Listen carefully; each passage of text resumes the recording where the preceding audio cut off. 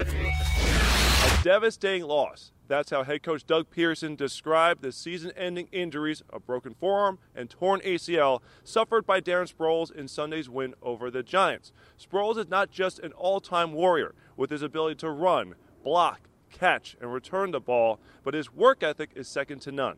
He is 8th in league history in all-purpose yards and will be someone who is not easy to replace. I can actually confirm that it is an ACL tear.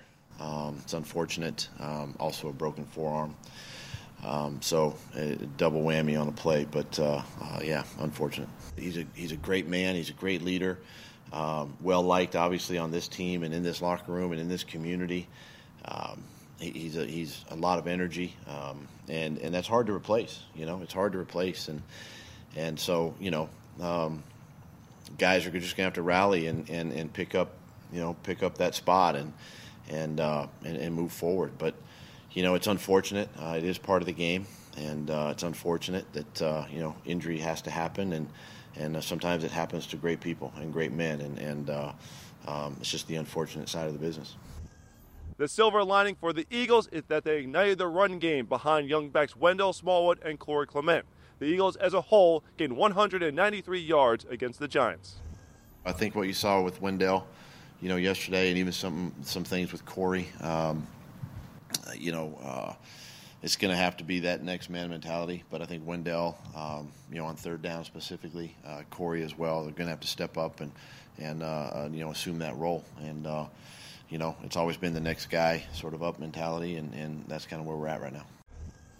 How about the hero of Sunday's game, rookie kicker Jake Elliott? Head coach Doug Pearson recounted the moment when he decided to send Elliott out to attempt the franchise record and game-winning 61-yard field goal that sent all of Eagles Nation into pandemonium. I looked at him in the eyes and asked him if he can nail it, and he, without a blink, he said, "I got it," and I just felt comfortable, confident and comfortable. We knew Jake had pretty good range. I wasn't sure 61 was doable. You never really think that, but coaches had a lot of faith in him. I had a lot of faith in him, and he got it done. It was pretty crazy. For quarterback Carson Wentz, Sunday marked the first time in his young career that he orchestrated a go-ahead drive in the game's final minute. The Eagles were 1-6 in one-score games just a year ago. This shows just how far they've come.